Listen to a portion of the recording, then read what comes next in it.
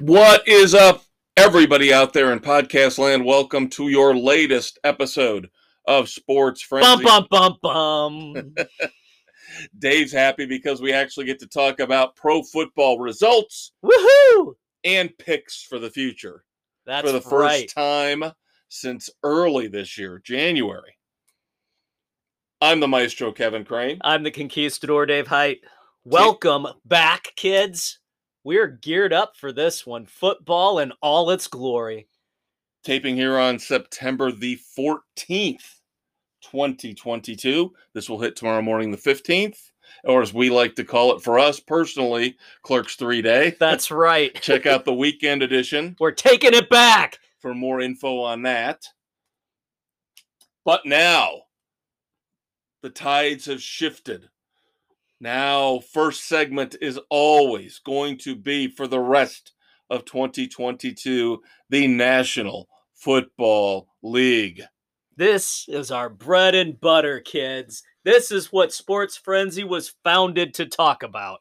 That is correct. That is correct. This was the fundamental cornerstone, the foundation when we put this together 30 years ago. It was all about football and talking about football. And we said, we can do this better than anybody else. Now, of course, when it was on TV, we had the Saturday Night Live type skits to open things up. It was a creative manna from heaven. And I wish I could direct you guys to somewhere you could watch the old episodes, but alas and alack, cable TV archives don't exist. We would have to spend so much time at the local library digitizing everything to be able to upload to YouTube. Yeah, the public access stuff, it's gone. When it's gone, it's gone. Yeah. Now, of course, we do have a library. We do. But as Dave said, it would take a lot of time. So you get us on a podcast now. Times change, technology changes. We go from cable access TV to YouTube and now to podcasting. And as Dave said, the NFL was the first thing that inspired us to do this. So let us look back at week 1, and then we will look forward to week 2. All right. Shockingly, Dave and I did not communicate all during the Bears game on Sunday. We did not. I was relegated to watching the highlights of Sunday's game as construction on the basement continues. A couple more weeks, and then I will be able to be fully involved. That would have been my call as well, because I would have thought the Bears did not have any chance. We didn't even pick the game because it was not one of the more competitive games on the slate initially. On paper, but wow, the monsoons came. The equalized everything. Yeah. Playing on new sod, which by all accounts held up. It's just that it didn't drain. Yeah. Let's make sure we squeegee, tell our holder. Let's squeegee the field. Let's make sure we tell our holder from here on out, this is on Eberflus, not to bring a towel out and try to dry the area where the kicker is going to plant. Yeah. No. That's a no. Now, that's an unsportsmanlike conduct. He could have used his hand to squeegee the area. That would have been fine. Or just according to the rule book. Stick his face in there and start sucking it all in. Hydration is key. Get some good minerals in there from the soil, from the dirt. Potassium, zinc. A little extra iron. Yeah.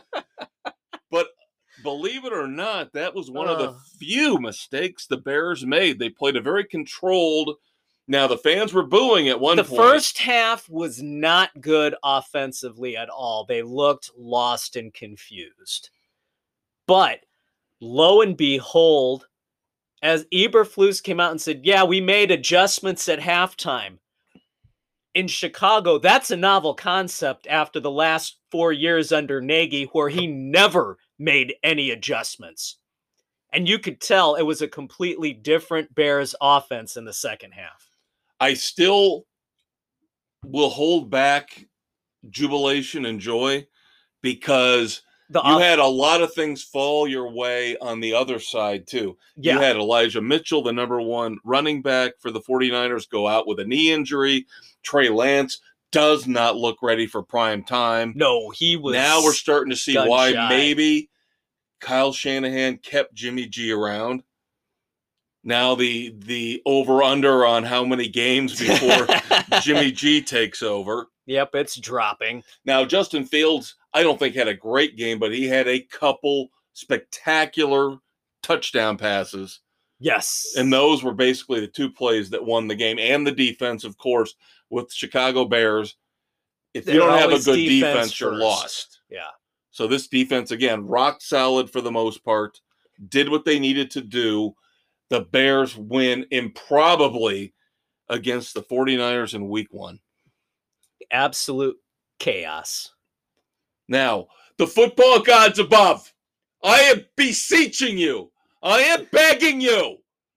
Please kick Aaron Rodgers' stupid, stoned, pretentious, lateral thinking ass this Sunday night. That's all I want. We can go 2-15 the rest of the way. Just shut him up. Please. And this is the time because that offense is so dysfunctional and in chaos right now. He does not have anybody that he can trust to catch the ball. Agreed. Allen Lazard, his presumptive number one target, was out. The rookies were dropping balls. But here's the thing. This happened last year. They got destroyed by the Saints in week 1, and then they went on a run. And I'm just scared to death that we are going to be the first stepping stone.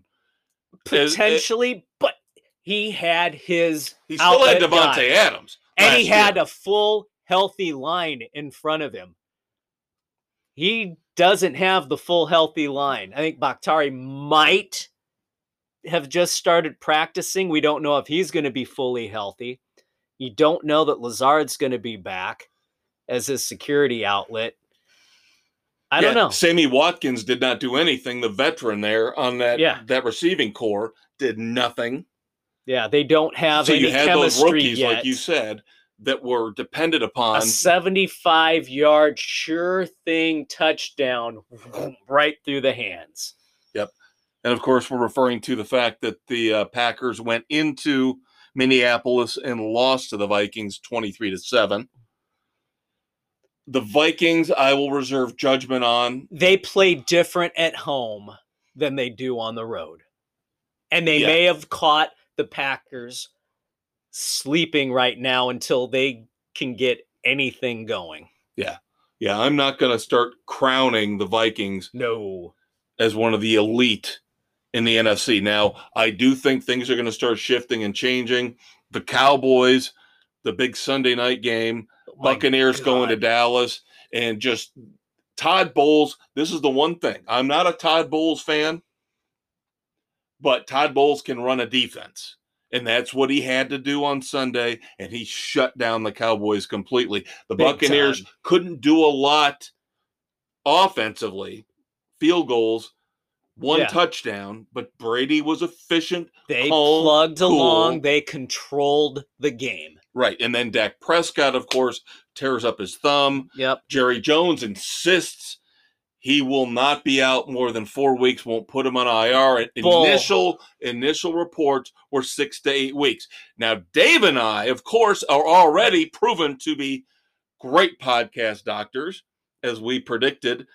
Robert Saleh and the Jets were really, really he's overestimating the recovery time for Zach Wilson. Yeah, they said, 3 to 4 weeks. We're like, nope, it's going to be more like Could be available for week 1. Yeah, we're like, nope, 6 to 8. Dak is going to be looking probably at closer to 6 at the earliest. I mean, that thumb has got to heal. Otherwise, he's not going to be able to grip the ball. He's not going to be able to hold on to it if he gets sacked. He's going to be fumble. He's not going to have any zip on the ball. There's a lot of issues that can come from that. And let's look at last year with Russell Wilson. It wasn't even his thumb. Right. It was the middle finger, The I middle believe, finger. on his throwing hand. And he was out a lot longer than 4 weeks. And the thumb is more important to guiding and throwing the ball than that middle finger. Yeah, and the thumb is key to holding the ball. So, yeah, Jerry Jones is just, as we always talk about, he's covering his ass.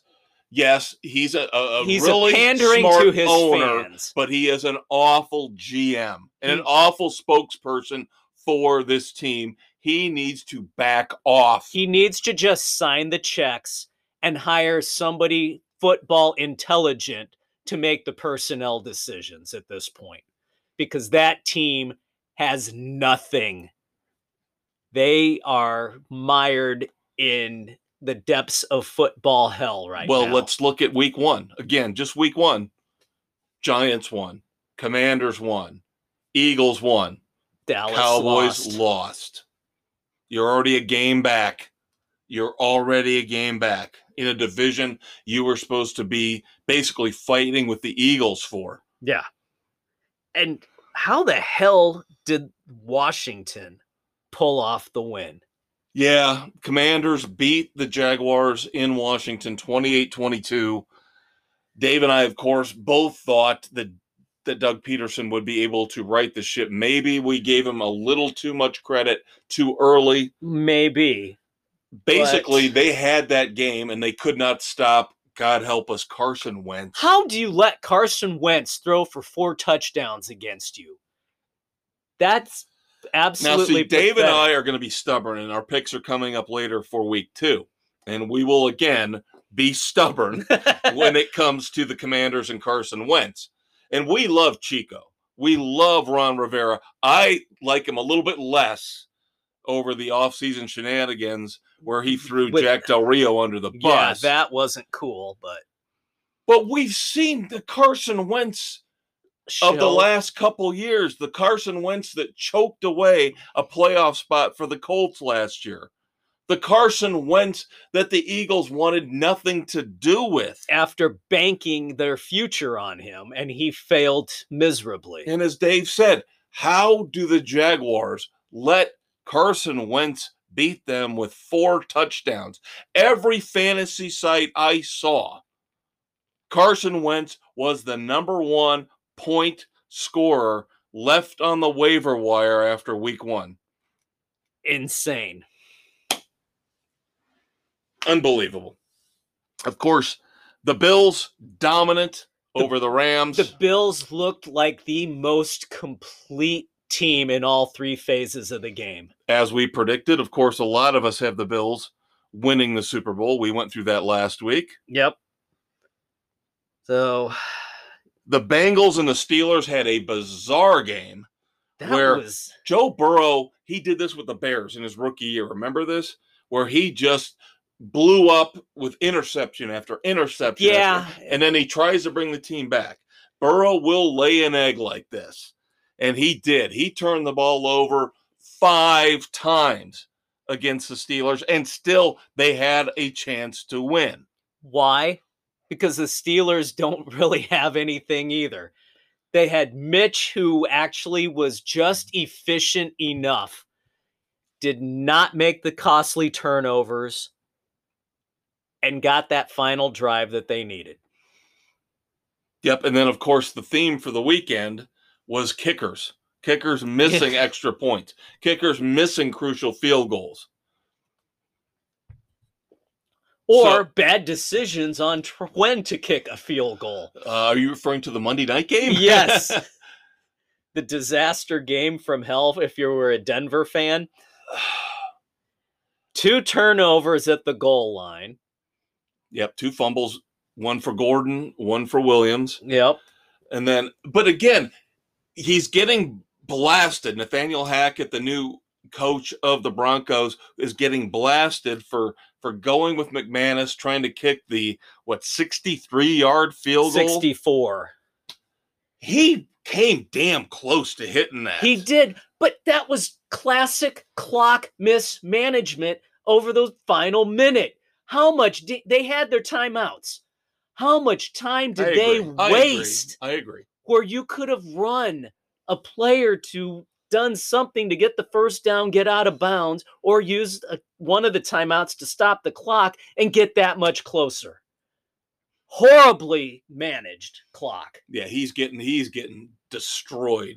He is the one young coach or the one coach in a new situation that's getting absolutely pummeled. See, I don't have a problem with trying the kick.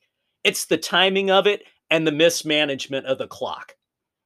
That's what he should be vilified for right now. But you can't blame him for the fumbles. No. You can't blame him for the fumbles. You can't blame him for the fumbles at all. And boy, all of the stuff you heard before and after that game about Russell Wilson and Pete Carroll, a lot of the things he was implying in some of the interviews and things you're hearing out of the locker room, they did not like him in Seattle at all. They were out to stop him at any cost, and they were geared up for him. And that was one of the 4 or 5 games this weekend that pretty much destroyed. If you play survivor pools,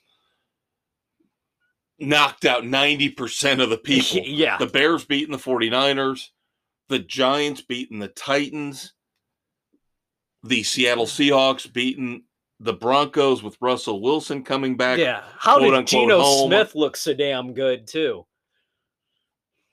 I don't have any. It's going to turn around. That's just a fluky game. It was one of those where it's almost one of those fate games. Yeah. I do not think Seattle is going anywhere, and I think Denver is pretty good. Remember, we had this going last year with Staley, with the Chargers. Yeah. Staley in his rookie year couldn't get out of his own way. He lost 3 or 4 games due to coaching blunders with the Chargers. Yeah. And we will find out this Thursday has he grown. Now, they won week 1 against the Raiders in a tough game, 24-19. Good for him there. Maybe he has learned a little bit. We saw it with Zach Taylor with the Bengals. Took him 2 years. 3rd year, Super Bowl. Yep. We'll see. Yep. All right. Good grief. Injuries. We got to talk about the injuries. Every year, it seems like there are injuries, and we act shocked, and we act like, oh, this is the worst year ever for week 1 injuries. And we seem to forget years past. But we talked about Dak Prescott. Dave and I, who play doctors on this podcast, but not in real life, say 6 to 8 weeks is a legitimate expectation. Yes. Hopefully for Dallas, he'll be back in November. Elijah Mitchell, we talked about that. Yeah, there's my first IR slot move. He's going to be out for 2 months, I believe. Yeah. TJ Watt, partially torn pectoral. I saw that play live. Oof. He was trying to sack Joe Burrow, and you could see the pain he was in as he's coming off. Yeah, that's one. But they're saying, are they surgery or no surgery? They are saying because it's not completely torn, he is going into a 6-week rehab program. Oof. We'll see what happens there. Yeah, rehab for a torn pec is you don't use it. That muscle has got to heal. Yeah, you've got to let those muscles stitch back up again. Yeah. I mean, you've got to immobilize that. More defensive injuries. Former Bear, Kyle Fuller for the Ravens, torn ACL, done for the year. That could play into our picks coming up with the Dolphins and the Ravens. Potentially, yes. Safety Jamal Adams for the aforementioned Seattle Seahawks. Knee injury, have not heard the full extent yet, but Pete Carroll did not sound optimistic. No. So, yes, a lot of big names, a lot of Pro Bowlers out already for extended periods of time. Now, Dave and I, from a fantasy standpoint, have got to talk about some of these players. Number one, going all the way back to the first game Thursday night, We were told Cam Akers was going to be a sleeper pick. We were told top 15 running back. He was going to be the back for the Rams. And what does Sean McVay do? Puts Darrell Henderson in. Gives three touches for Akers. 3 touches. Destroyed. Nothing. Destroyed countless. Nothing. Hundreds upon hundreds upon hundreds of fantasy football teams across the nation. A big including fat me. 0. Dave got lucky. He overcame it and won. One of my teams, not in our league, I had him lost because of it. Ugh, frustrating. Frustrating. Another one, very interesting. I can talk about this now since the waiver period has passed. What happened with Jacksonville?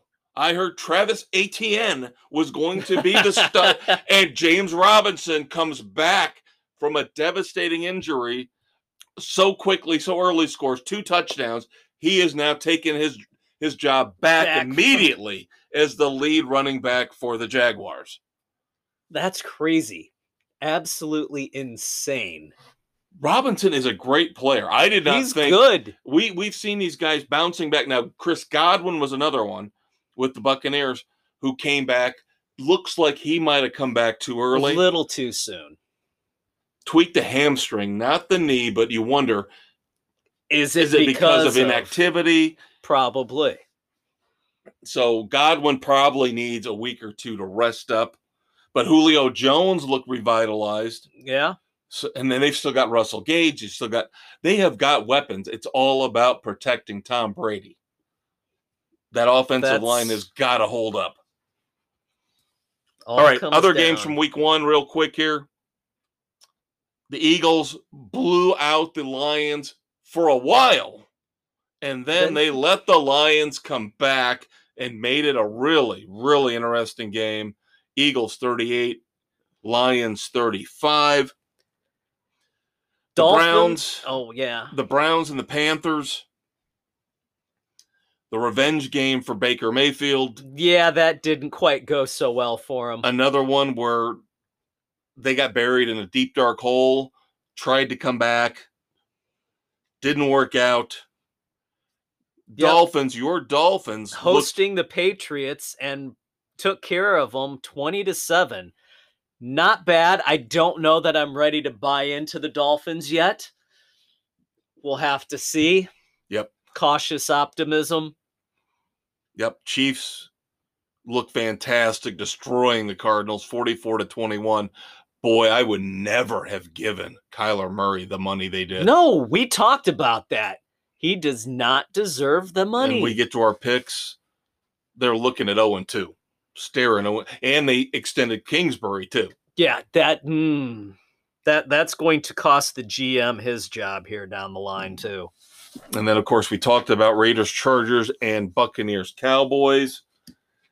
All righty. Lamar Jackson did not get his extension before week 1 started, so supposedly they are done negotiating until after the season. Let's see if he can earn the next contract, because we know Kyler Murray did not earn what he got.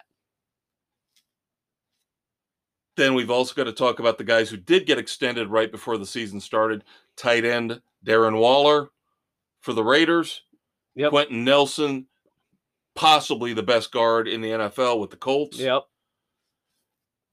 Then I just want to make one note about that Thursday night game before we move on to our picks. Don't frickin' promise me I'm getting Ozzy Osbourne at halftime and show 10 seconds of Ozzy Osbourne. Now, Dave and I are reviewing the new album, Patient Number 9, on the weekend edition. I just don't. If it was a goddamn rap artist, they would have shown 5-10 minutes of it. But because it's old Ozzy Osbourne, because it's heavy metal for all the old white guys like Dave and Kev, we show 10 fucking seconds of it. And then we got Tony Dungy, ironically, reading from the Bible a few minutes later. Oh, my God. So you go from the Prince of Darkness to to Jack the preacher. Wagon. Yeah. The last guy that who should really be pissed talking me off. about That anything. really pissed me off. Really pissed me off. All right, 10 games we're picking this week for the NFL. Of course, Thursday night's big, monstrous game. Yep, we are missing picks from Mrs. C, but she hasn't hit the deadline yet. Dave and I will not be able to watch this game live because, of course, we will be watching Clerks 3. That's right. Again, Giving check Kevin out the Smith weekend our edition. money. I think everybody is pretty much in agreement. It looks like the 7 picks we've got in are all across the board for the Chiefs. Yes. After seeing what they did in week 1. They're at home. Can't trust Brandon Staley yet. That's the big question mark, is Staley. Yeah. Yeah, I think after seeing how the Chiefs just keep rolling, everybody goes with the Chiefs. Yep. Thursday night. Sunday, the 18th. God help us. What are we thinking? We've never done this. You and I don't think we have ever, in the 30 years of doing this, we have never picked the Lions. Oh, I think we have. Once in a great while, maybe once a year. I don't even know if it's that often. Commanders at the Lions. Yes, Dave and I were just talking about Carson Wentz, how we don't trust Carson Wentz, how we don't trust the culture of Washington with Dan Snyder as its figurehead. And I do admire the grit of Dan Campbell. The tenacity how that they he came shows. back against my pick to be in the NFC Championship game, the Philadelphia Eagles. I admired the fact they did not quit. I don't trust Carson Wentz at all. That is the big thing here, which is why I'm taking the Lions at home with you and the elder statesman. Other 4 picks that are in, of course, are Lemmings, our sheep, and they are going with the Commanders, and they'll probably win. Probably. We'll see. Panthers at the Giants. Giants coming off an impressive Week 1 win at Tennessee. We talked about the Panthers shitting the bed at home in Baker Mayfield's revenge game. Yeah, the Browns are better defensively, I think, than the Giants, and I just don't trust Daniel Jones. I'm going to tell you why I picked the Giants. I think Brian Daboll, in one game as a head coach, showed more guts, showed more balls, showed more moxie. He, after Daniel Jones threw a bad interception, went over there and didn't go, oh, poor guy, oh, snowflake, it's okay. He went over there and said, what the fuck are you doing? What the hell are you doing throwing that ball? He got in Jones's face and said, no, you don't do that. They came back, won the game. He has shown more in one game than Matt Rule has shown to me in his multiple years as a coach with Carolina. I go with the better coach. I go with Brian Daboll and the Giants. I have got Nick with me, and I have got Aaron with me, where you have Doug, and you have Bill, and you have Sam with you. Yep, we'll see how it goes. All right, we got time for one more pick. Looks like it's going to be spillover again. Spillover again. Final pick. Get used to it, kids. That's what the NFL does to us. Yep. Final pick here in segment 1. The Patriots go in to Pittsburgh to play the Steelers. Mac Jones supposedly okay. Supposedly, we'll see. Going into Pittsburgh, I don't know that the Patriots have enough to do it. That defense is still without TJ Watt, still got Micah Fitzpatrick. You've still got Hayward. Yeah. You are fine on defense. The Steelers Trubisky again plays controlled. Najee Harris, his foot, he says he's going to play. We'll see how effective he is, but New England shows me nothing in terms of that we called them out on the whole Patricia, Joe Judge, two-headed monster on offense. It's not going to go well. Nick's the lone Patriot at this point. The rest of us taking the Steelers, and we'll be back. Hey kids, ready for a blast of dairy goodness? Pick up Sports Frenzy 2.0 milk at your local grocery store. Remember, when you drink Sports Frenzy 2.0 milk, you're not only enjoying a healthy treat, you're helping to locate missing sports heroes of the past and present. Our cartons and jugs feature pictures of Peng Shui, Ryan Leaf, and Sammy Sosa as we do our part to find the lost icons of the last 30 years. And don't forget our special weekend edition chocolate milk containers, available on Spotify, Google, Radio Public, Pocket Casts, and wherever you listen to your favorite podcasts, because they feature celebrities like Lindsay Lohan, Helen Hunt, and Jean-Claude Van Damme. Pick up a gallon today.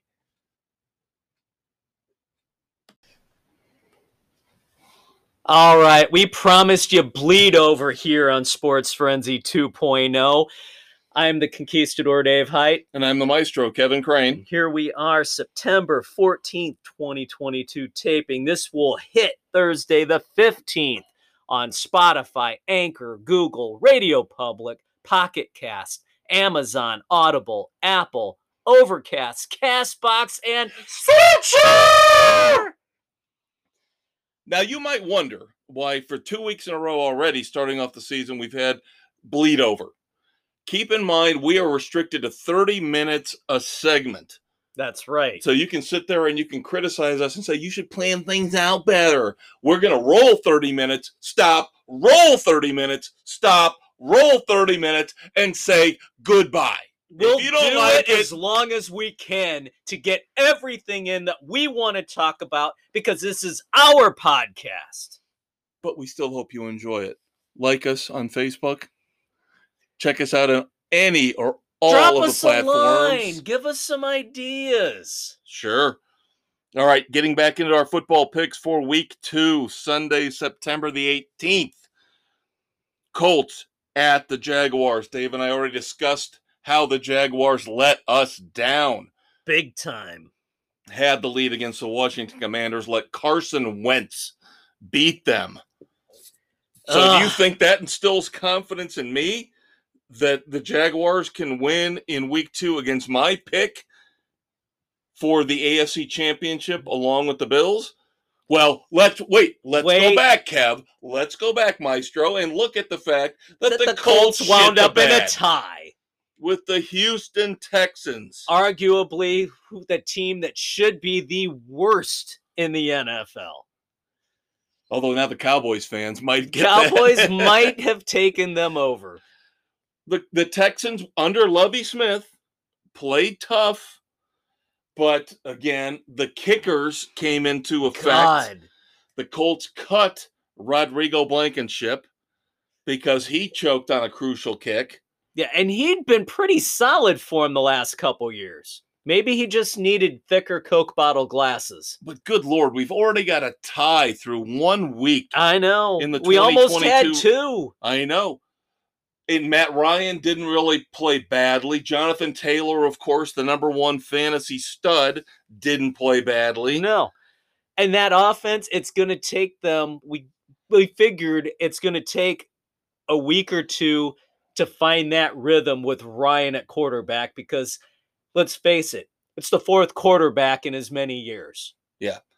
So even though they're on the road, again, 2 straight games on the road for the Colts, they have got to bounce back. I think if they don't show up this week, Frank Reich is going to be on an extremely hot seat. As much as people, including myself, love him and respect his football knowledge and what he brings to the table as a head coach, I would take him with the Bears.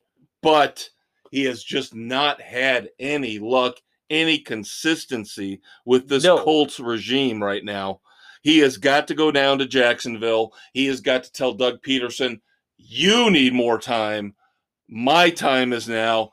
Matty Ice needs to show up. This is Matty Ice's time. And, you know, we talk about 4 quarterbacks in 4 years. The Colts have been retreading. When is the GM actually going to have the balls and draft a young quarterback to develop?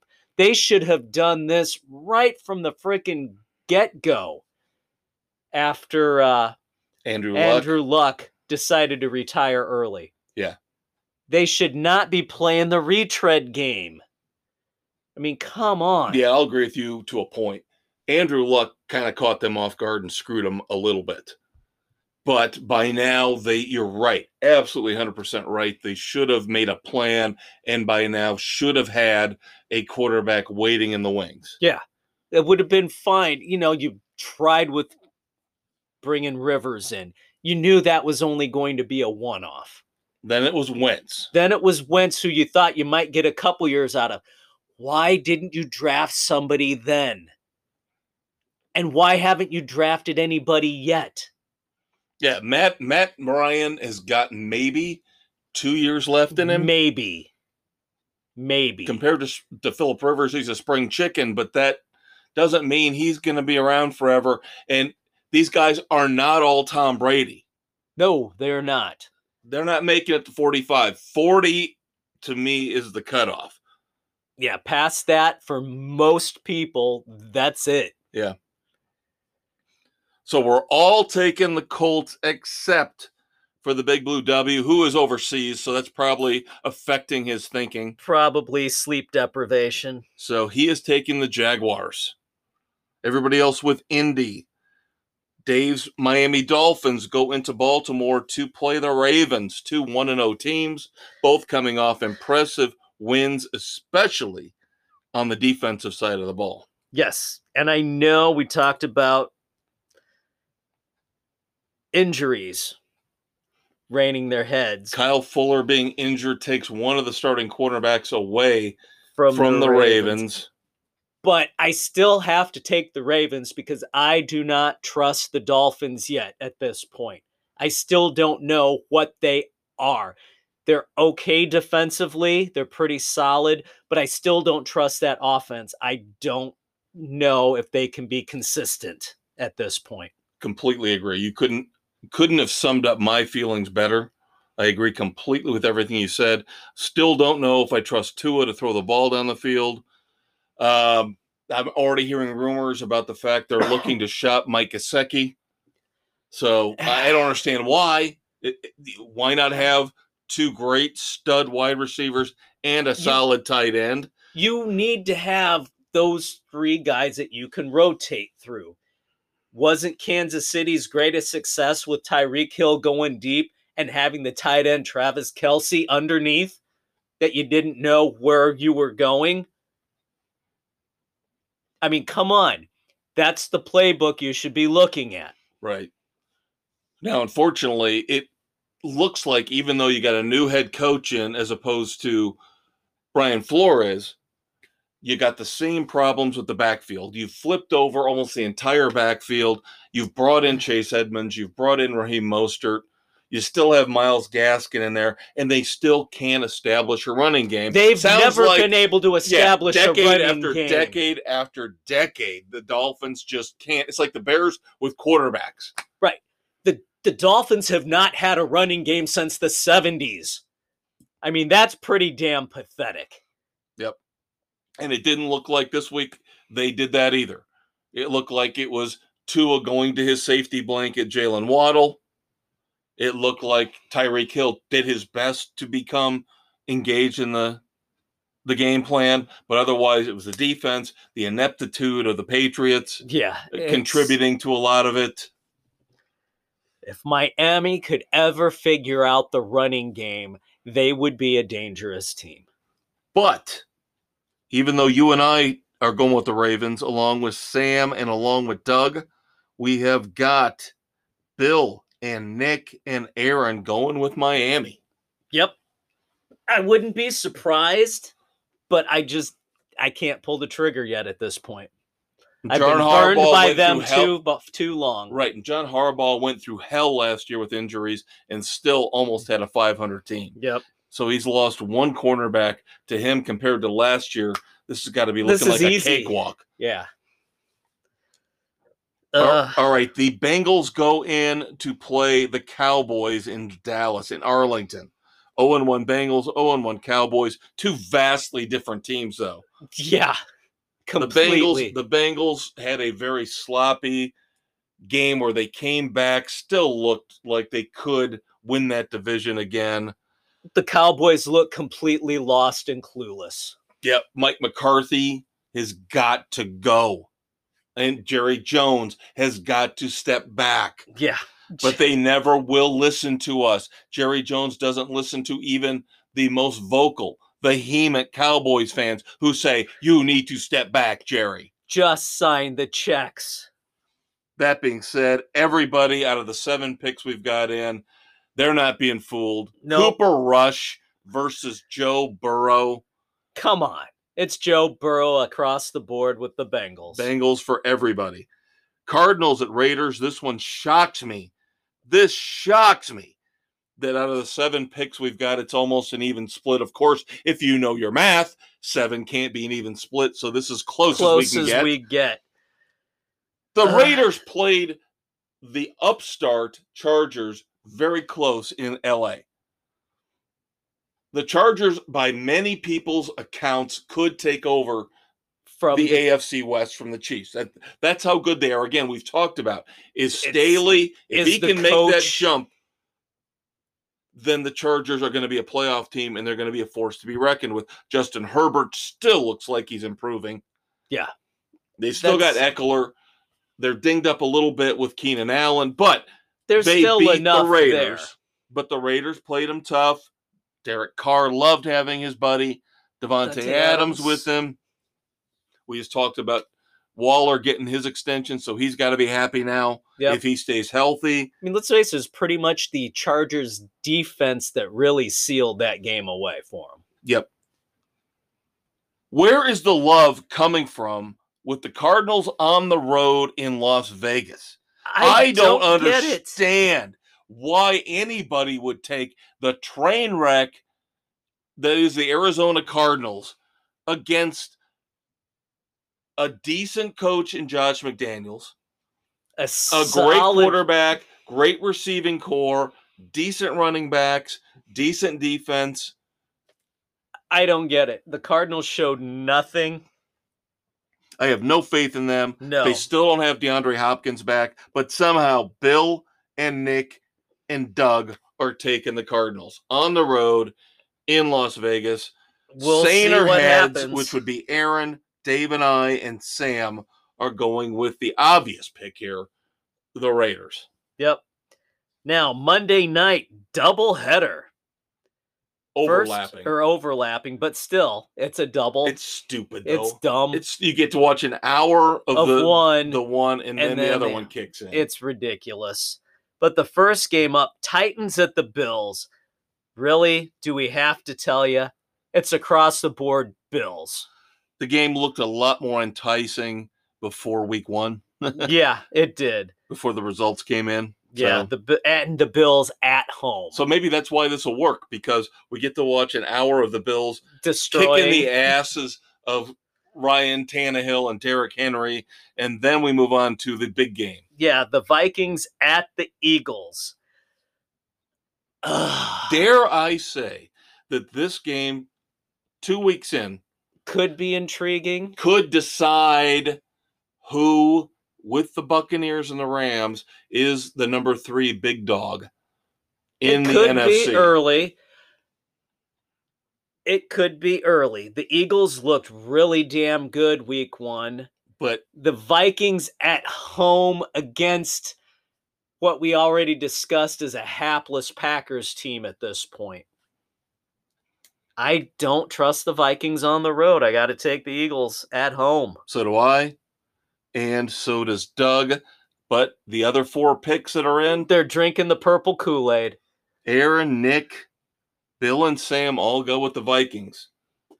Believe it or not, I trust Jalen Hurts more than I trust Kirk Cousins. Yes. Especially when Hurts is at home, Cousins on the road. Yep.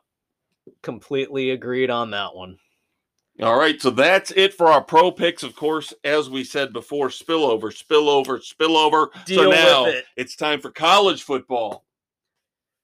Lots to talk about here. First off, the black hole that is the Nebraska football program Wow. fires Scott Frost Finally, after a home loss to Georgia Southern. that was bad. Scott Frost's overall record with the Cornhuskers, 16-31. Yet somehow in the fair world we live in, he gets a $15 million buyout. Makes absolutely no sense whatsoever.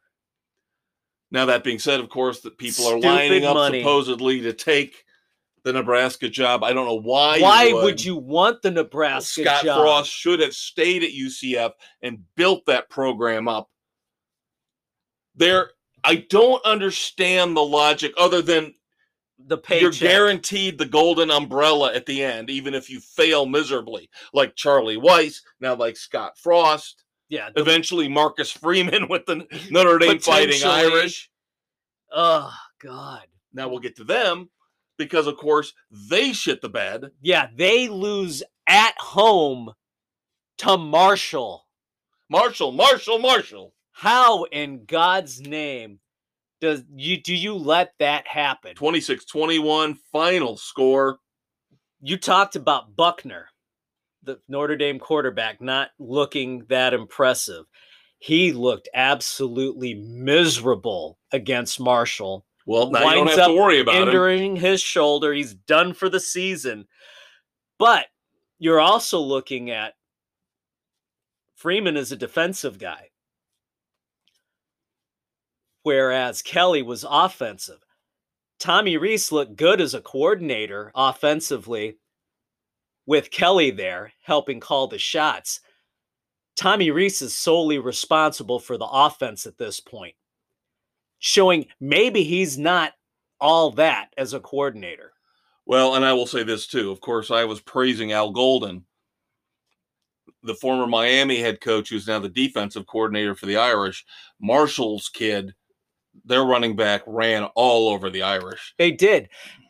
And especially after Notre Dame kept going 3 and out, not looking good, and that defense got worn down early. And I think the worst part of this, number one, the Irish are now not rated, plummeting in 2 weeks from number 5 to out. And then Marcus Freeman ends up being the first Notre Dame head coach ever to start 0-3. Yep. And I want to bring up one thing, and I think you'll agree with me, Dave. There's a common denominator with the problems that the Notre Dame football program has had over the last 15 years. Can you tell me what that is? Gee, would it be overreaching, overreacting, not holding One person who I think is to blame for all of the problems with the Notre Dame football program. That would be one Jack Swarbrick. You want to talk about a guy who panics. Yep. He panicked with Charlie Weis. Now he panicked with Marcus Freeman. Why couldn't you interview somebody else and go, oh my God, we got to keep Marcus Freeman. Somebody else is going to take Marcus Freeman. Let him take Marcus Freeman. God, do your due diligence and interview other candidates. You want to make sure you get the best candidate for the job. Charlie Weis has one good year with Brady Quinn. Oh my God, lock him up for 10 years. Yeah, no. Big mistake. Jack Swarbrick, all he cares about is spouting off about Notre Dame staying independent, and we're not going to join a conference because we got the cash cow that is NBC. Which, if you keep making these panic decisions, you're not going to have for much longer. He is got to be the shittiest AD out there when it comes to major programs. Pretty damn lame. I mean, my God, look at the basketball program. Yeah, the men's we've program. talked about Bray over and over. Settle for mediocrity. Every once in a while, you get in the Sweet 16 and you act like, oh, that's good enough. Yeah. When is settling success? Miami hasn't settled. No, they have not. The Miami Hurricanes, Mario Cristobal, so far 2-0. Granted, 2 smaller schools, but a lot of teams out there have been playing these smaller schools the first couple weeks. I've been happy that Miami's actually showed up and has not played down to the level of their competition. They beat Southern Miss 30-7. They are 2-0, and they are going into a hostile environment where we will find out how good the Hurricanes are. Yep. Coming in after that big A&M loss to Appalachian State. And they did not play very good in week 1 against Sam Houston. No, they looked awful there too. So we got our picks coming. Couple more things to talk about. But how long Jimbo Fisher's record at A&M is awful, and he's making $9 million a year. He's one of the highest paid coaches in college football. That's stupid. Yes, I agree with that. But we talked about that. Why did you give him that damn big extension when he hasn't done anything? Another panic move on this time from Texas A&M. Their AD. Yeah. Panic move. Florida State knew, don't let him go. Yeah. Because their downfall started under him. Now, speaking of coaches getting paid, we knew this was coming after Nick Saban, after Kirby Smart. Dabo Swinney gets a 10-year, $115 million contract with Clemson through the 2031 season. I believe that makes him the second or third highest paid. It's still stupid, but this is one of the major problems with college football. You get that guy. Do you want to lock onto him? Now, you're paying stupid-ass money. The thing is, though, I understand that and I agree with you. But outside of 3 schools, Clemson, Georgia, Alabama, you shouldn't be paying this type of money. No, not at all. Those 3 schools, you got track records. You're past national championships, or in the case of Kirby Smart, current national champions. Right. You've put up. Yeah. It's been too damn long ago for Jimbo. Way back when, and his program deteriorated at Florida State after that. And yet he's getting all this damn money at A&M. And you look at the performance the first 2 weeks, is this number 1 recruiting class? How many of these guys are rethinking that decision right now? Remember Nick Saban said he bought basically his entire recruiting class? Yep, the NIL thing. Yep. Yep. And of course, because Alabama, we talked about Sarkisian, the whole thing with Texas this past weekend. Very, very close game. That was off mic, though. We didn't pick that game because, of course, of the restrictions you people have put on me. The spread was so big. And it ended up being a really good game. Now, of course, Alabama did win. But because they played a close game against Texas, Georgia has now jumped Alabama and are now number 1 in the AP poll. That's fine. They're defending champions. That's where they should be. And let's face it, there should be no rankings until week 5. I know a lot of people that agree with you on that. There should be no preseason rankings at all. A lot of people say just wait until the BCS rankings come out. There you go. Week 8? Something like that. If you want to have an AP coaches poll, nothing before week 5. Because you don't know what you got anywhere until then. All right. Our picks for NCAA Week 3. Going to run through these real quick here. Friday, September 16th, Florida State at Louisville. Everybody's taking the Seminoles except for Bill. He is taking Louisville. Of course, a lot of close games on the slate this week among the 8 games we're picking. Yep. Next up, we got Purdue at Syracuse so far with the 7 picks. You and I are on Syracuse Island. Everybody else taking Purdue on the road. Syracuse is one of those teams where if you get them on the good year, they're a really good team. And I think this year they are a really good team. They're showing this year that they're pretty solid. Purdue had a good game the first week. Second game was kind of a cupcake walk. We'll see where we stand. Number 12, BYU at number 25, Oregon. Everybody but Nick taking BYU. I have heard nothing to dissuade me from the fact that BYU, despite having one of the toughest schedules in the nation as an independent nonetheless, Yeah. they're coming into Notre Dame, or Notre Dame's playing them in 2 weeks. Good Another luck. loss for Marcus Freeman right there. Yep. All he can hope for is maybe Oregon beats up BYU a little bit, but Maybe. BYU's a physical team. They are. They're going to be tough. Oregon, they got nothing right now. It's a transition year It for is. Oregon. It is big time. Number 22, Penn State going to play at Auburn. I don't know what Penn State really has. I don't know what Auburn has. I'm going home team on Auburn Island. I almost joined you on Auburn Island, but I started to do a little bit of research, a little bit more than normal, and everything I'm seeing just says Penn State.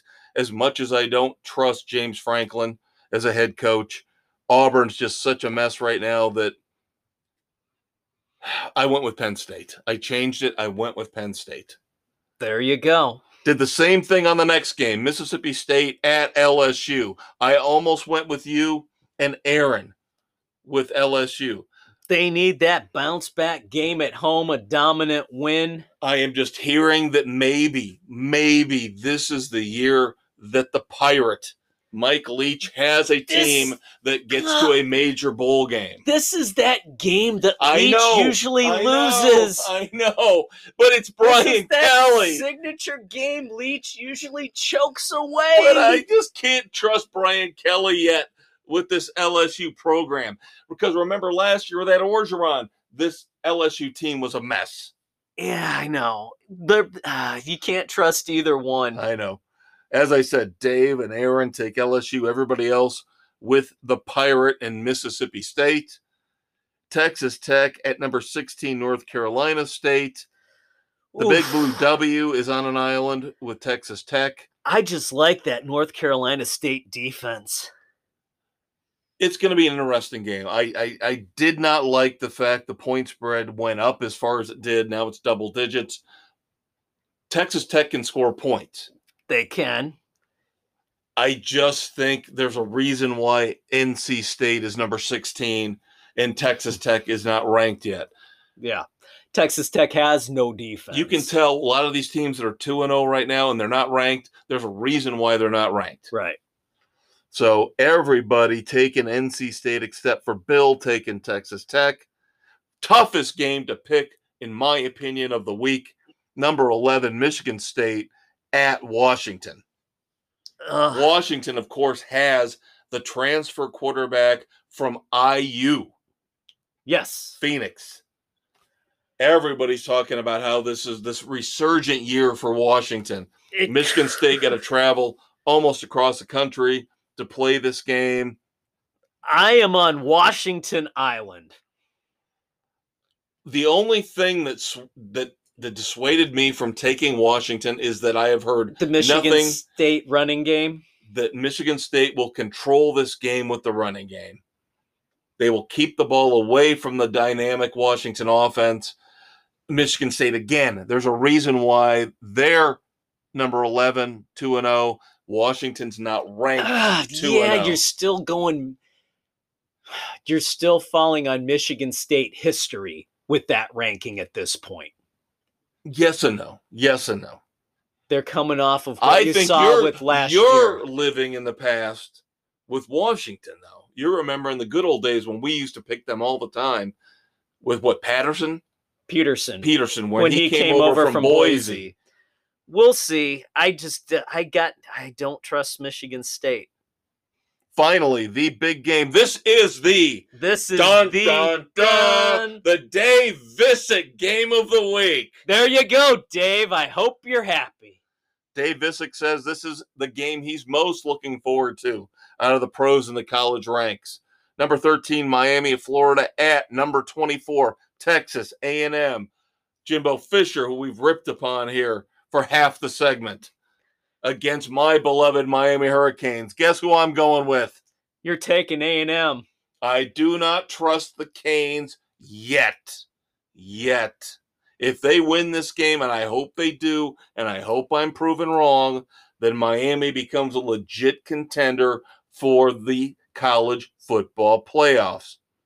I am going to take the resurgent Hurricanes with their new head coach over what could be the most overhyped Jimbo Fisher.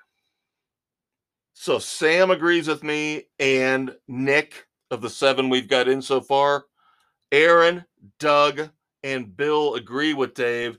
God bless you for going with the Hurricanes. It'll probably bite me in the ass, but we'll see.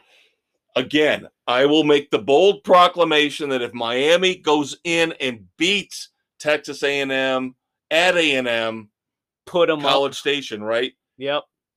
Miami becomes a legit contender for the CFP. There you go. All right, that wraps up football.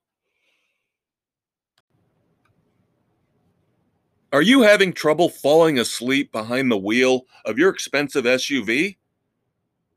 Are you finding difficulty in avoiding golf clubs thrown at you by your angry wife as you pull out of the driveway?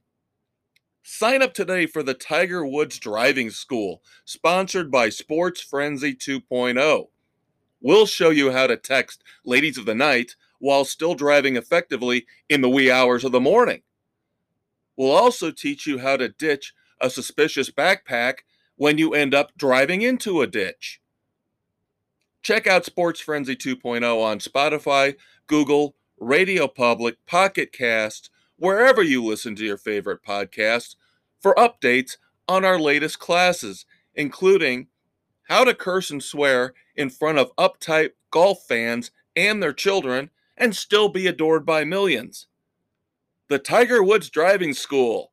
It's great. Vroom, vroom, kiddos. Time for segment 3, which means it's time to catch up on NASCAR, baseball, and, of course, our dumbasses of the week. Lots of NASCAR to talk about. The playoffs are in full effect, and we've already got history being made as we have had 2 races in the playoffs, and we've already set a mark with 2 non-playoff winners in the first 2 races. Unprecedented in the playoff history within NASCAR. Of course, last week was Eric Jones, and this past weekend was Bubba Wallace. On a non-super speedway.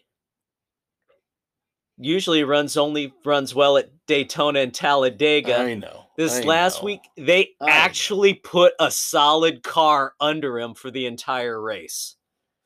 I know, but why does he still have to be a jackass when it comes to the post-race interviews? Because he's a douchebag at heart. I'm going to shut everybody up now because I wanted something other than a super speedway. I hope I shut everybody up.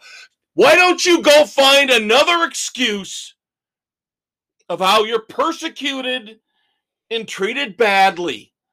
Are you trying to take over for Kyle Busch as the most hated driver in NASCAR?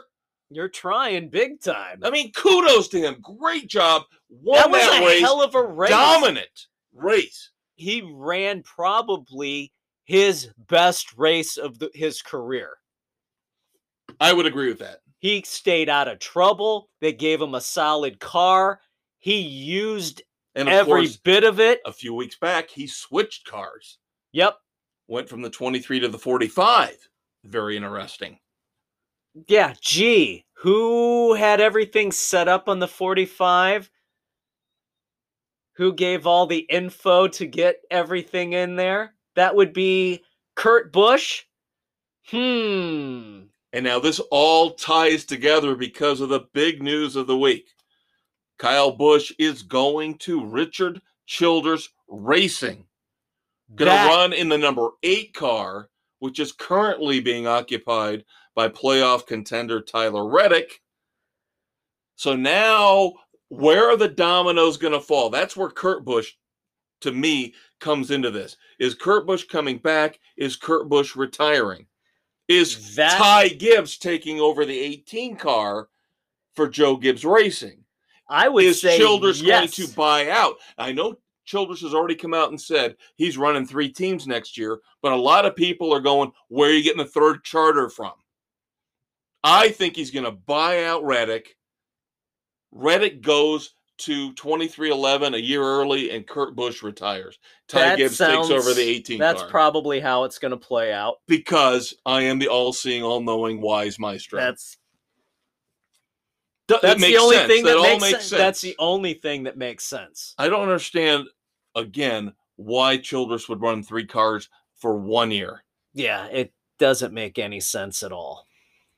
But now it's interesting that Kyle signs with Childress after that big blow up in the fisticuffs they had after the truck race a couple years back. Oh, you mean where Childress took his ring off before he took a swing at him? Yeah. So, but by all accounts, they said right after that happened, they put it aside. Press conference looked good. Joking around. It's a business deal. You know what you need to do. And can I just point something out to you, though? Because you are a passionate, diehard, dyed-in-the-wool Dale Earnhardt Sr. fan. Yes, I know that. I would bank my life on the fact that you live and die, even though he's been gone for a while, with Dale Earnhardt Sr. What the fuck is Childress doing in this press conference, constantly bringing up Dale Earnhardt Sr. and comparing him to Kyle Busch? That's like blasphemy to me. That's 7 championships versus 2. Oh, I see the same fire in Kyle's eyes that I saw in Dale Sr.'s eyes. And he does it a couple more times during the press conference. This doesn't seem to bother you like it bothers me. It bothers me big time. It frosts my ass that he's pulling this shit. And I don't know why he's doing it. Maybe it's to try and rally Childress Racing fans to support that maybe they can get that program back in the championship circles. I don't know. I can't stand Kyle frickin' Busch. I never could stand him. And to hear that, the only thing that would piss me off more is if they would have put Dylan in the 8 and Kyle in the 3. That would have driven me over the frickin' edge. And as we talked about earlier, they're neck and neck. Kyle Busch, Bubba Wallace, most obnoxious dipshits currently in the Cup Series. See, now this is going to piss. I haven't talked to my mom about this yet. My mom, if you think we don't like Kyle Busch, my mom despises him more than she ever despised Jeff Gordon. Oh, Jesus. Oh, Jesus. And so this is really gonna take the cake with her. There'll be more to talk about on this another day. Yep. The news that I think, again, I got to bounce it off the Conquistador because I think he will be thrilled with this. The 2023 Cup All-Star Race, the 75th anniversary race. Boom, baby! North Wilkesboro is back! I am so freaking happy that this short track is coming back onto the NASCAR circuit for the Cup Series. I love the racing at Wilkesboro. It was always good. Never a disappointment. Oh, God, I'm so giddy. I was elated when I heard this news. Yeah, thank God. Stop running it at Texas. Give us something different. This was a brilliant move. The All-Star race on a short track where you don't normally run anymore. I frickin' love it. NASCAR has been trying over the last 4 or 5 years to keep changing things up, adding road courses, getting cookie cutter tracks out of the schedule. And by the way, the 2023 schedule has been released. Dave and I will go into that more in detail next week. Yep. because we are on time constraints. But I was extremely happy as well to see North Wilkesboro. After the stumble with the Busch Clash, as we still call it, at the beginning of the year, putting it in the LA Coliseum. And they're going to do that shit again? No. With the road course in Chicago, the street course. That intrigues me. And now with North Wilkesboro for the All-Star race, the 2023 schedule looking a lot more interesting. Yes, it is. Oh, so happy. And hey, other news. We talked about Jeremy Clements racing in the Xfinity Series, where he won Daytona, but then was hit with a huge L2 penalty for an issue with the intake manifold. He was docked all the owner points, the driver points, and the win was vacated as getting him into the playoffs. They appealed, and they frickin' won. Oh, my Lord. He gets the win counting towards the playoffs. So right now, and all his points back. No fines against the crew chief. So they're looking to be in the playoffs, and all points are back. So I'm actually thrilled that this young team fought and won. Good for them. We never see happen. It never happens. I mean, they'll fight, but they always end up losing, whether it's NFL, NBA, MLB. You appeal suspension. Sometimes plea bargaining gets it reduced, but... No, in this case, there was enough there on the appeal. They won it. Good for them. All right. Race 29, playoff race 3 this Saturday night. September the 17th, the Bass Pro Shops night race at Bristol, now in the playoffs. Ooh. Bristol on Patrol Live. No. Bristol, Miami, Texas A&M. On Patrol Live. Miami, Texas A&M. 6 of the 7 picks are in.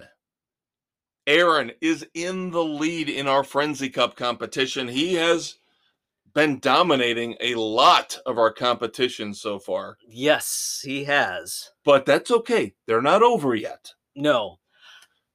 I wanted to go opposite him, but I didn't want to panic and get away from my plan.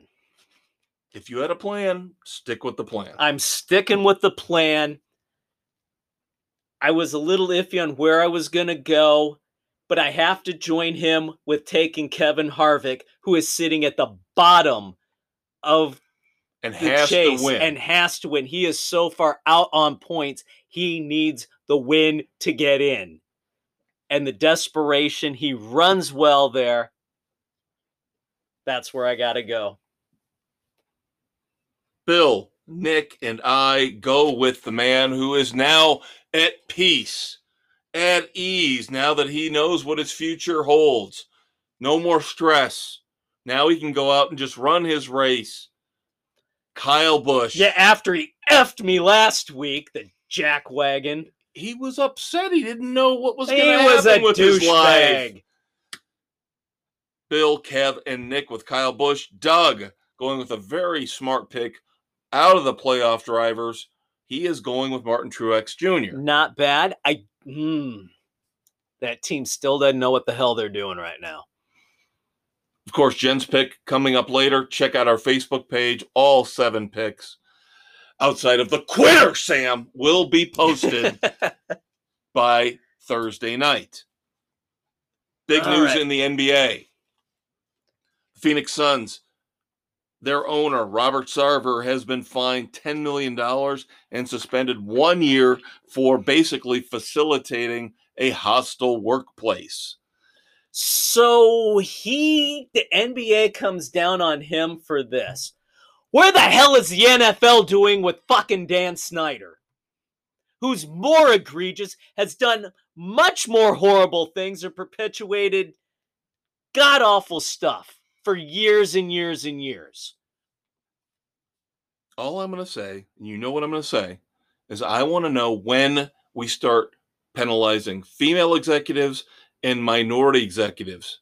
For the same Because behaviors. you're going to tell me that it's always got to be the older white guy who pulls this crap? I don't believe it. Now, do I believe what I read about Sarver? Sure, I do. Some of the stuff, egregious. Some of it, not so much. Right. Number one, let's get rid of the N-word completely. Yeah, he didn't use it to use it. He used it in Quoting somebody else. That's sorry, you cannot. No. I don't want to hear certain people can use that word and certain people can't. Nobody should use it. I've said that on this show before. It's a hateful word that should be stricken from our language completely. Shouldn't be in rap music, shouldn't be in movies, shouldn't be anywhere outside of Clerks 2.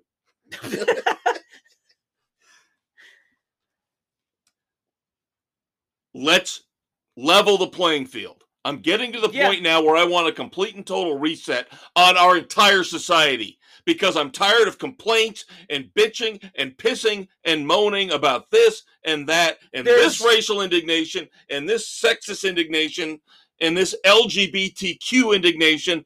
Reset it all from right now forward. You screw up, you should have known better. But I'm tired of worrying about shit that happened in the past. Yeah, don't worry about what's happened. Let's worry about what's going to happen.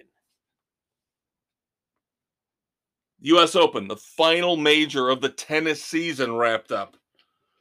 Carlos Alcaraz, 19 years old, wins his first Grand Slam title and will now be the youngest ever to be ranked number one in the ATP World Rankings. Good for him.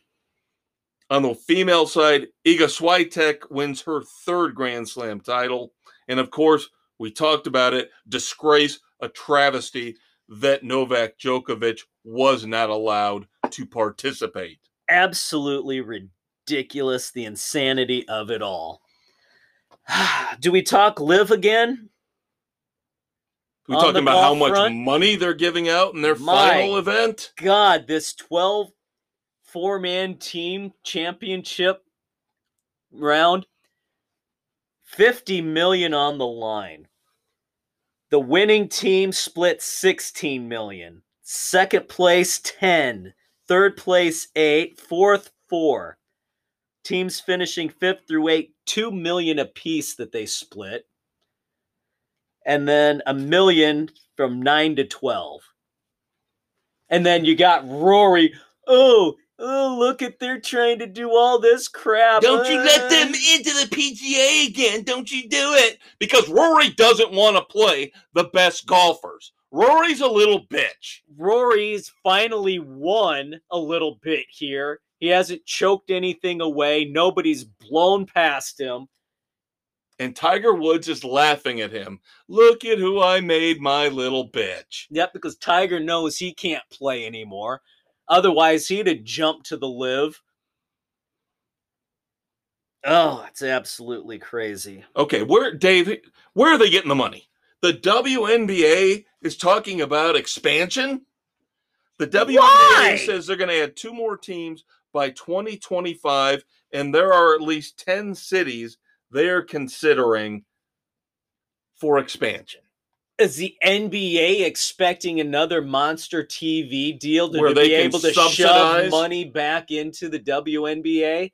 Sorry, and we've talked about the travesty that is some of the praise that gets heaped on people like the just retired Sue Bird. Having 2 triple doubles, and that's a WNBA record. Whereas Russell Westbrook used to be able to put up 2 triple doubles within a week. Fine. You want the WNBA, you can have it, but I guarantee it's bleeding money. I guarantee it's hemorrhaging money. And a follow-up from a recent sports frenzy, which I am passionate about, that needs to be emphasized. BYU unbanned the fan who supposedly was yelling racial insults at the Duke volleyball player that Dawn Staley of South Carolina overreacted about. Gee, has she issued a public apology for overreacting? Of course she hasn't, because she's a racist. And I'll call her what she is. She's a racist. I don't care if she's an African-American woman. She's a racist. No video evidence, no evidence whatsoever of any racial incident. Again, why is it always Duke? Why is Duke always involved in these false allegations? Good for BYU to let this fan back in as they saw, they did their due diligence and said, nothing happened. There you go. Screw you, Duke. Screw you, South Carolina. We're fine with what happened. Nothing happened. Nothing happened. There you go. Now let's get some apologies from Duke and South Carolina. Moving on to baseball, a couple weeks away from the playoffs. Cubs, of course, out of it as usual, 16-82. Still in third place in the NL Central, 23 games behind St. Louis. That's all I say about them. White Sox sitting at 73-70. As of today, with their loss and a Cleveland win, 4 games back, as well as the Sox have been playing since Tony La Russa's pacemaker was inserted and he's no longer on the bench. Cleveland has been playing just a bit better, wanting to take the Central. And it's going to be a huge 4 final games head-to-head coming up. Sox are sitting in second, having overtaken the Twins. Their bats are finally coming around. The pitching's getting a little more consistent, but still too little, too late. I'm going to stick by my guns. I'm still going to say the White Sox end up pulling this off. If Tony comes back to the bench, they're done. You got Tim Anderson coming back soon. We'll see. He's going to be rusty. I mean, let's face it. Elvis Andrus has been unbelievable. Elvis has been phenomenal. Elvis has not left the building. Elvis has been playing fantastic defense. He's had timely hits. He has been great. You've got to find a place for him in the lineup when Anderson comes back. You've got to. We have to. Even maybe as DH. You run him. Can he play second base? Even I know. I've seen the numbers Andrus has put up since he signed with the White Sox. Unbelievable. Yeah, he has been one of the bright spots. And since Eloy has gone to DHing, the dude has been on fire. Yeah. There's your DH, yeah. So Eloy you're going to have to find a spot somewhere in the infield for Elvis. You running a rookie at second? I don't know. Maybe Elvis can play second. Yeah. 3 home run notes before we move on to our dumbasses. No moments of silence this week in the sports world. Always a good thing. Number 1, Mike Trout. 1 short of tying the record, had home runs in 7 straight games. Yep. At least he stayed healthy for a week. Yeah, he didn't hurt his back in this little home run. And we've said it over and over and over again over the last couple of years. How in living, breathing hell do the Angels not win games with Mike Trout and Shohei Ohtani? Because they don't have anything else on the pitching front. Aaron Judge. Getting close to the magical number, 61, as he has now got 57 home runs. Yep, a 2-homer game the other night. Of course, a lot of people say that 61 still is the number because of the steroid era. Yep. Speaking of which, Albert Pujols did it. He got past A-Rod, hit his 697th career home run, put him 4th all-time. Yep, he is on a quest to hit 700. As much as I can't stand the fact that he is a rival of the Chicago Cubs playing for the Cardinals for a big chunk of his career, I hope he gets 700. I do. So do I. Great to see him pass A-Rod, definitely. Yes, for sure. But 700, that'd be cool. That would be fantastic. Because if he gets to 699, does he come back next year? God, I don't think so. All right. time for the favorite segment for everybody out there in podcast land. Your favorite segment, our favorite segment, where we call out the idiots in the sports world. It is time for the Red Foreman Dumbasses of the Week. As we like the quote we used to like to put on cable access, introducing it, the way these guys are screwing up their life, death would be a sweet release. Great job, Dave. All right, I'm going to start off because I got a couple more than Dave. I'll start off. We'll start slow, and then we'll move into the more significant. Build. Don't know by name who did it,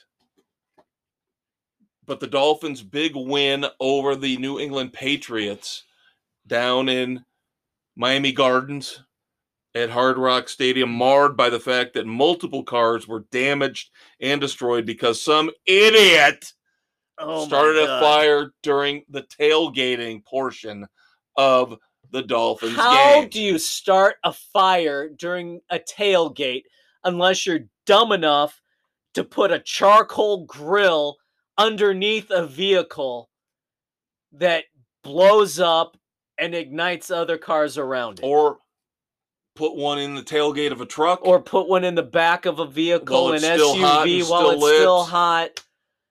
Come on, people. Use your frickin' brains. Yeah, check out the video online. You can see the smoke during the game coming up over one corner of Hard Rock Stadium. So bad. So bad. Have fun, tailgate, drink. Just don't be a dumbass like this and destroy cars and vehicles. Charcoal has no place tailgating. Propane. They have small little grills. Propane and propane products. Propane and propane accessories. All right, one other one. Remember that there, Bobby. I will defer to Dave after this one. U.S. Soccer men's national team, Miles Robinson, was arrested over the last week or two. Misdemeanor theft. Why? Because he was an arrogant prick and decided as a waitress walked by him in a bar that he would grab a shot off of her tray as she was going to another table and drank the shot, did not pay for it, did not acknowledge the fact he took it. What a douchebag. So the waitress, the waiter, whoever, went over to the owner behind the bar and said, that guy took a shot off my tray. I need another one, replacing the one he took. Didn't pay for it, hasn't said anything about it. They waited until Mr. Robinson walked out. Owner said, I've got the police coming. You're going to be arrested. Give me $5. It was a $5 shot. Give me $5. We'll call it even. I don't want to make a big thing about this. Of course, Mr. Robinson... Do you know who I am? Bitched and pissed and moaned. And of course, had to play the race card. Because he was the only African-American in the bar. That does not give you the right to steal a shot from anybody. And of course, his response, outside of calling the bartender a racist, was, all this over $5, man. Pay the $5, you dipshit. Don't be an asshole. Don't steal. $5, you dumbass. Oh, that pisses me off. All right. We've talked in the past about Brett Favre and his ill-gotten COVID welfare money.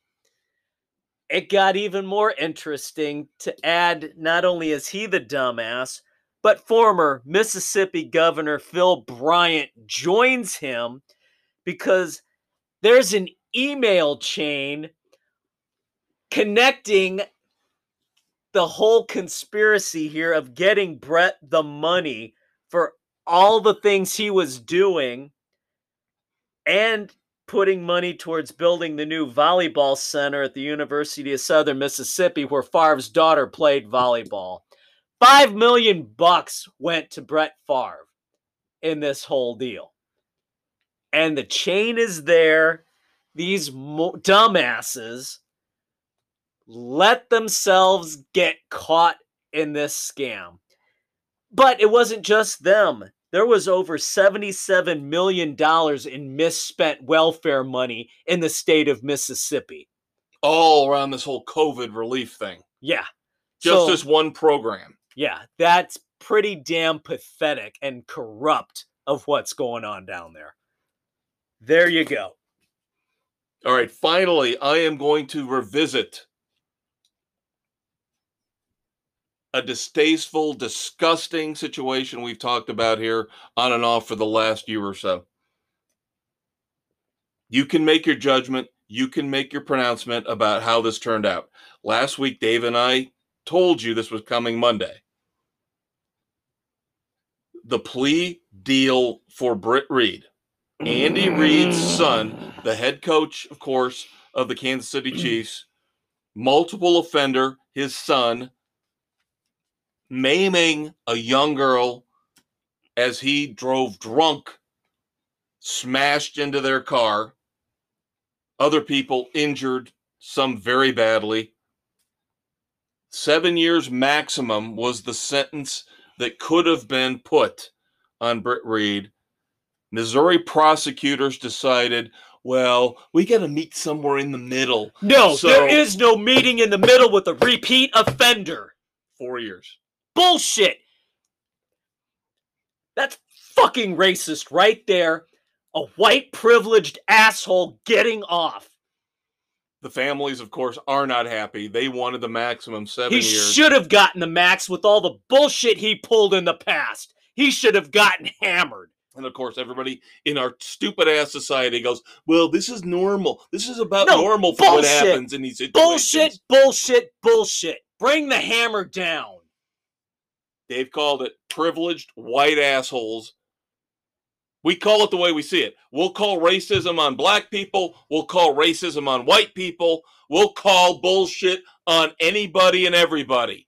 He's a conquistador. He's a maestro. Check out the weekend edition, kids. We'll talk to you next week.